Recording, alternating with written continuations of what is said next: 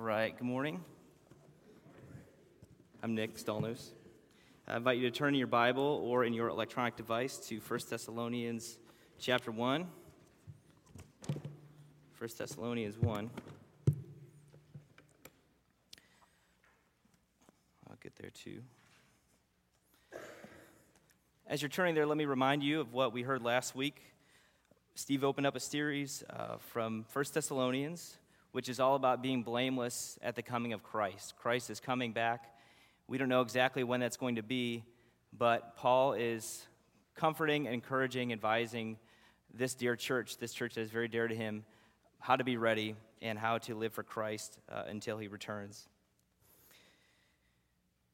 So in this passage, this is a grateful prayer to God for the Thessalonians. Paul's writing to them, Paul and his friends are writing to them, but it's a prayer at the same time. Last week, Steve reminded us that the gospel always comes with power and always with opposition. The Lord had formed a body of believers in a short time, only 3 weeks. Paul and his companions were there, and it says, as Paul went in, as was his custom, on 3 Sabbath days he reasoned with them from the Scriptures, explaining and proving that it was necessary for the Christ to suffer and to rise from the dead, and saying, this Jesus whom I proclaim to you is the Christ. And some of them were persuaded. So in this very short time, 3 weeks, so on the Sabbath, Paul and his companions were there. Paul was preaching, and throughout the week, we'll see that they were working, but then they were also witnessing. And they were driven out by those who didn't like Paul and his message. So they had to leave prematurely.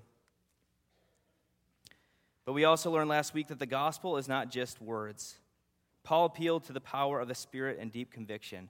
Again, the gospel they're not magic words, but they're powerful words because they are God's words. And God, by his Spirit, works through the gospel to change our hearts, to make us new. And finally, Paul is commending them for their faith and their testimony. He looks at what God has done in them, and he is amazed. He is amazed that in just 3 weeks, God has brought this church together, that this church is growing, that this church is healthy. So this grateful prayer section is the basis for what he will do for the rest of the letter. He's thankful for them, but he wants to continue to give them words of advice, encouragement, how to follow Christ in a difficult time.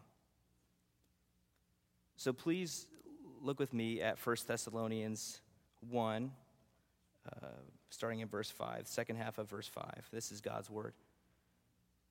You know what kind of men we proved to be among you for your sake. And you became imitators of us and of the Lord, for you received the word in much affliction, with the joy of the Holy Spirit, so that you became an example to all the believers in Macedonia and in Achaia. For not only has the word of the Lord sounded forth from you in Macedonia and Achaia, but your faith in God has gone forth everywhere, so that we need not say anything. For they themselves report concerning us the kind of reception we had among you, and how you turned to God from idols to serve the living and true God, and to wait for his Son from heaven, whom he raised from the dead, Jesus who delivers us from the wrath to come. Please join with me in prayer. Lord, this is your word for us today. Holy Spirit, you have come and you make it personal, that we might know you, that you might test our hearts and our minds, and that we would truly be committed to you, that you be at work in us and in our community and in our world. Lord, as your word is opened up not only here, but all throughout this community, Lord, in our country and throughout the world, your word is being proclaimed. It is the power of God unto salvation, the gospel that we believe. So we join with them in sitting under your word and listening and desiring to obey and be changed. And we pray this in Christ's name. Amen. So have we not felt the need for change this week? When we watch the news, we see gun violence, wars, rumors of wars, problems with immigration, budgets, It's clear that we all need a change, right? Worldwide, personally, we all need a change. And this is what I want to talk about today, what happens when we are changed, when the gospel changes you.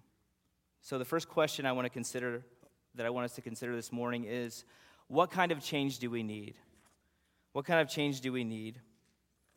Look at verse 9 with me.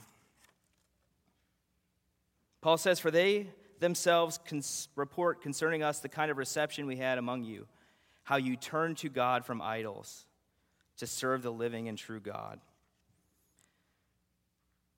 First of all, the Thessalonians needed to change who they worshiped. And I would say that we all need to change who we worship too. There needs to be a change who we worship, who we're committed to. First point I want to bring is that everyone is a worshiper. It doesn't matter if you're a Christian, if you're not a Christian, whatever religion, or if you consider yourself a part of this growing group called the Nones. Not the nuns, N-U-N, but the N-O-N-Es. Nuns, people who claim no religious affiliation. Everyone is a worshiper. The Thessalonians were worshipers before they became Christians. They worshiped and served idols. This is the way that Paul described it in Romans chapter 1. He says, "For although they knew God, they did not honor him as God or give thanks to him, but they became futile in their thinking, and their foolish hearts were darkened. Claiming to be wise, they became fools, and exchanged the glory of the immortal God for images resembling mortal man and birds and animals and creeping things." Sinful humanity says that I want to worship creation instead of the Creator. God made us in his image, and because of sin, because of our rebellion, because Adam and Eve chose not to follow God or trust God for happiness and holiness forever, they became foolish, is what Paul said. They began to worship the creation instead of the Creator. They wanted their best life now apart from the God who made them, apart from any relationship with him. We can choose to reject God, we can choose to turn away from him, but we can't get away from this impulse to worship. We worship what we love. Think of it this way. If you worship your own reputation, and someone may try to tarnish that reputation, what are you tempted to do? Well, you're tempted to bring down wrath on that person who is trying to hurt your reputation. If you love, again, anything, you're looking to that thing to bring you ultimate peace and happiness. We're all worshipers. Idols are a substitute for the one true God. As Josh reminded us in the catechism question, the first commandment, you shall have no other gods before me. And the second, you shall not bow down and make an idol and worship it. One commentator says these two adjectives, the living and true God, they highlight the contrast between God and the idols from which the Thessalonians have turned. They previously worshipped idols, dead gods who could do nothing. But now they serve the one and only God who is living and true. Again, 23% of Americans claim no religious affiliation. And it sounds like that number is growing. Now, most of us here probably, and probably many in our community, aren't bowing down to actual statues. But R.C. Sproul, the late R.C. Sproul, gives this example of how we've become sophisticated in our idolatry. This is the way he says it usually works. We take what we like about God, attributes like his love and his grace, and reject what we don't like, things like his sovereignty and his wrath. Again, we're not bowing down to actual statues. It's ideas in our minds of who we think God is. And Sproul says if you lose the true God, you're not worshiping the true God. If you're picking and choosing what attributes you like about God, which ones you don't like, if you reject certain things about him, you've rejected God. You've rejected who he is. So becoming a Christian changes who you worship. It's a fundamental change that must take place in all of us. We begin this life naturally worshiping and serving the creation, and we must be moved, we must be changed to worship and serve the Creator. So my question for you, my question for all of us, have you changed who you worship? Have you experienced this kind of change? And maybe a more helpful question is, how can you know if you've been changed? How can you know if you've been changed into a worshiper of God when before you were a worshiper of idols? Well, look at what happened to the Thessalonians. If you have been changed, your life begins to look like their lives. How they became witnesses, how they were able to endure suffering with joy. When you worship God, even in spite of difficulty and of suffering, it's an indication that God has changed you, that you worship God and not idols. So we need a major change in who we worship.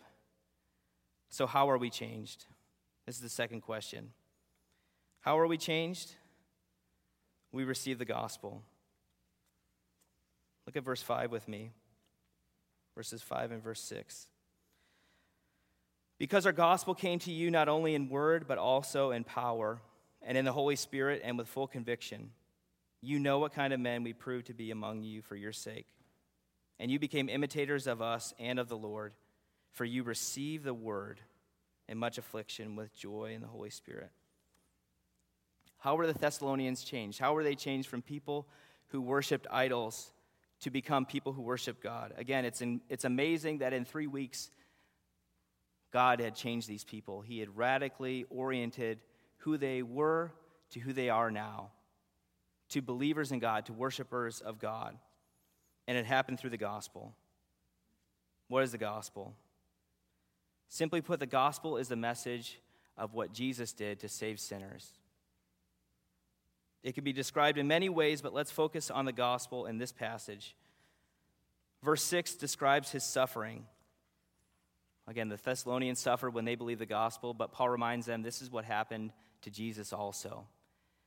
Jesus suffered and died on the cross, but even before that, throughout his whole life, he suffered through living in a sinful world. People rejected him, people misunderstood him, even though Jesus was a perfect communicator. People misunderstood him, and that hurts when people don't understand what you're trying to tell them, especially when you love them with an unconditional love. And you're the creator of the universe. Jesus suffered and died on the cross. But the gospel is also that he rose from the dead. Verse 10 speaks about what we do as we live the Christian life. It says, and to wait for his Son from heaven, whom he raised from the dead, Jesus who delivers us from the wrath to come. Jesus died, and then 3 days later he rose from the dead. This is the good news of what God came to do for sinners. God the Father loved us so much that he sent his only Son so that whoever believes in him would not perish but have eternal life. He's coming back. He rescues us from the wrath to come. Wrath being one of those attributes that modern people don't like to think about because it sounds mean and it sounds harsh. But again, we've got to accept what God says about himself. And without God's wrath, the gospel would be missing something too, because God's wrath was coming upon us, but Jesus says, I will take it. I will take the wrath that's coming upon you, and I will take it upon me. So if you lose God's wrath, you lose a very critical part of the gospel. God's saving work in them began with the gospel, with the Thessalonians. Before Paul came, they served idols. Now they worship God, and this is true of us when we receive the gospel. What does it mean to receive the gospel? They laid down their idols and they trusted in Jesus. They received him by faith as the only one who could rescue them, to forgive them, and to restore them to a right relationship with God and with others. Think of one of the membership vows when you become a member of this church. Vow number 2 is, do you believe in the Lord Jesus Christ as the Son of God and Savior of sinners? And do you receive and rest upon him alone for salvation as he is offered in the gospel? When you're a Christian, this is what you say about yourself. You say that you are in complete and utter need of Jesus Christ for salvation. You can't save yourself. You are helpless to make yourself right before God, and you need Jesus completely. You need the gospel. We're thinking about change this morning, the change that we need before God. Think of all the people who were changed when they received the gospel. Think about Paul himself. Earlier in the Bible, he describes himself as a violent persecutor of the church. Insolent, ignorant, resisting God. But when Jesus confronted him, when he heard the gospel, it changed him. He went from being a persecutor of the church to a preacher of the gospel in the church, preaching the message of salvation. Think of the Ethiopian eunuch in Acts 8. He was returning from Jerusalem. He had been worshiping but not really understanding what was going on. And it just so happened that he was reading Isaiah 53 as he was riding in his chariot. And Philip was nearby, and Philip asks him, "Do you understand what you're reading?" And he says, "How could I unless someone explained it to me?" And it says right there, Philip explained the gospel to him of the suffering servant. He had been reading that right then and there, but he had not understood the gospel. He had not understood that Jesus was the one who came and fulfilled that prophecy. Think of Lydia in Acts 16. It says, "The Lord opened her heart to believe the message." The gospel changes people. It gets your attention when you believe it. The same gospel goes out. Some people listen, some don't. But the gospel is powerful and it changes people. Think of others. Think of Augustine or Luther or John Newton or John Wesley and everyone here who has believed the gospel, who has been changed by God. It comes through the gospel. One of my favorite verses, 2 Corinthians 3. We with unveiled faces, when we behold the glory of the Lord, we're transformed, we're changed from one degree of glory to another. God changes us through the gospel. When we become a Christian, when we believe in him for the first time, but we continue to come to him, we continue to be changed through the gospel as we confront sin in our own lives, as we see the need for growth, as we see the need for change. It comes through the gospel. It comes through believing that God is the one who saves, God is the one who works in you, and God ultimately is the one who's going to rescue us and save us from our days of frustration, even in our best efforts to live perfectly. We can't in this life, but yet God is working in us. So when we are changed by the power of the gospel, what is the impact in us and through us? Again, the gospel must change us. It must make an impact. That's how we know that it's working. So third question, what is the impact when we are changed? Will we become one with God's mission? One of the things that really excited Paul and his companions when he thought about the Thessalonians was that they were doing virtually the same things they were doing. Paul and his companions were going from city to city preaching the gospel, offering the hope of salvation. And when Paul looked at the Thessalonians and heard about what had happened in them, how God had sustained their faith and what they were doing, Paul realized that they were becoming one with God's mission. Paul and his companions were on mission, and it was obvious that the Thessalonians were too. How did he know that? I'm going to go through these quickly. They endured suffering with joy. Again, look at verse 6. Paul says, "You became imitators of us and of the Lord, for you received the word in much affliction with the joy of the Holy Spirit." Again, suffering, we usually don't put suffering and joy together, but God says as Christians, we can endure suffering with joy. Why? Listen to what Jesus said in Matthew 5. "Blessed are you when others revile you and persecute you, and utter all kinds of evil against you falsely on my account. Rejoice and be glad, for your reward is great in heaven. For so they persecuted the prophets who were before you."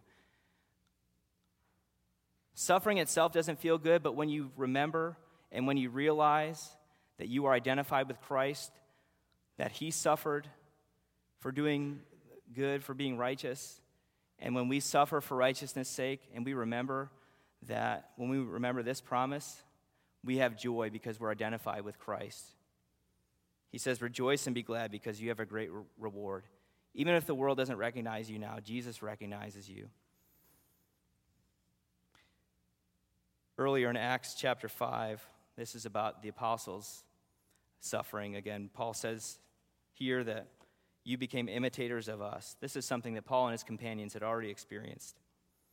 Acts 5, verses 40 through 42 says, and when they had called in the apostles, they beat them and charged them not to speak in the name of Jesus and let them go.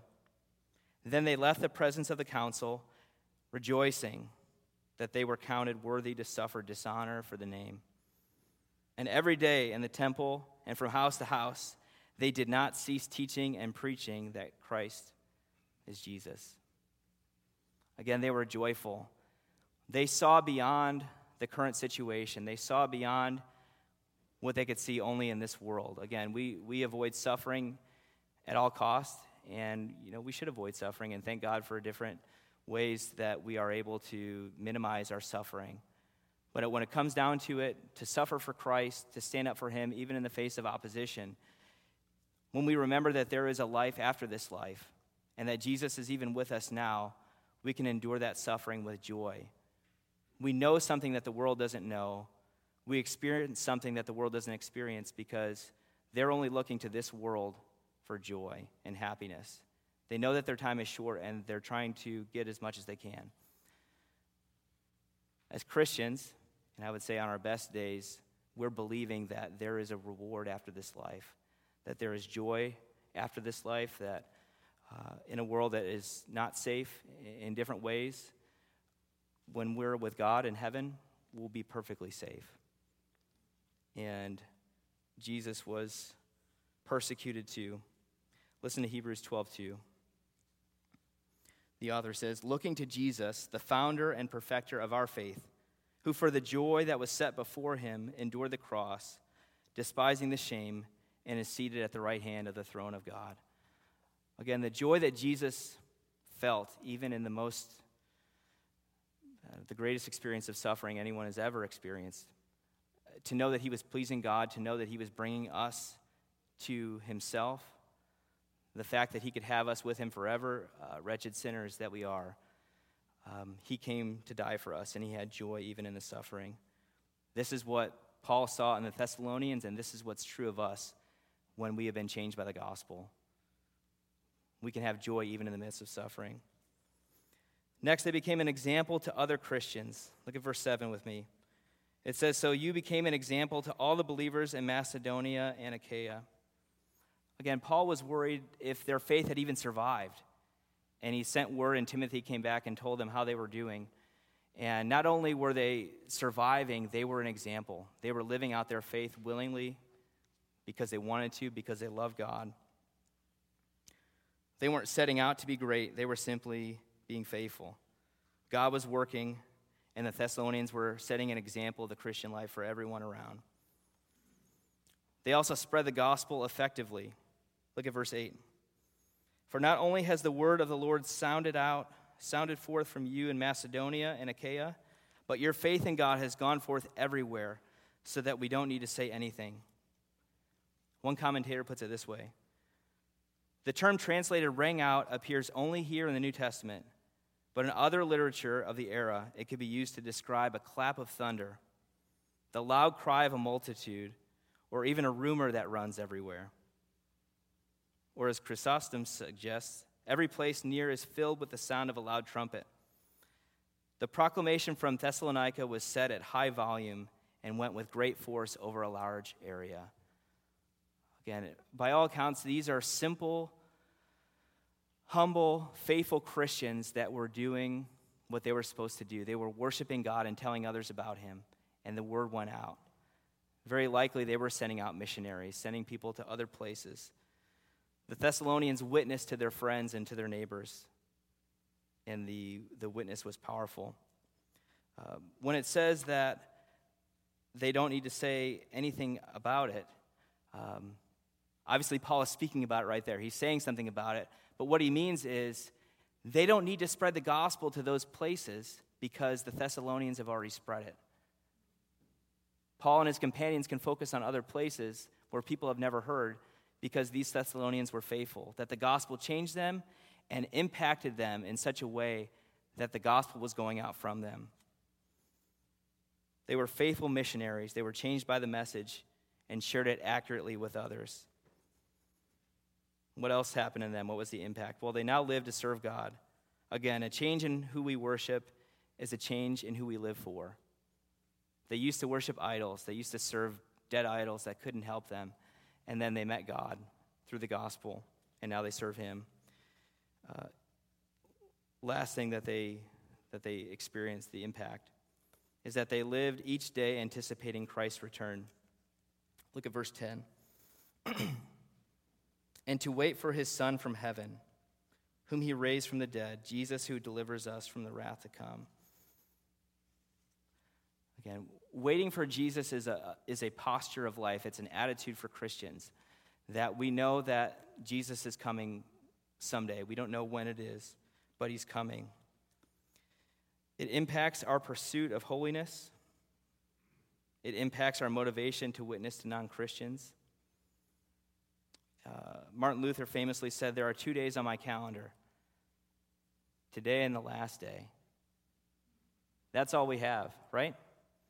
We know that Jesus is coming one day. We don't know when that is, and we know that we have this day.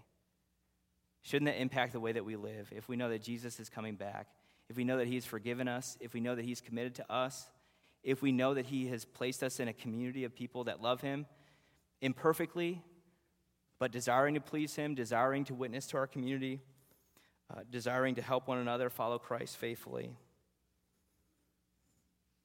Again, it impacts what we're ultimately looking forward to, which is Jesus. The one they received at first is the one they still wanted today.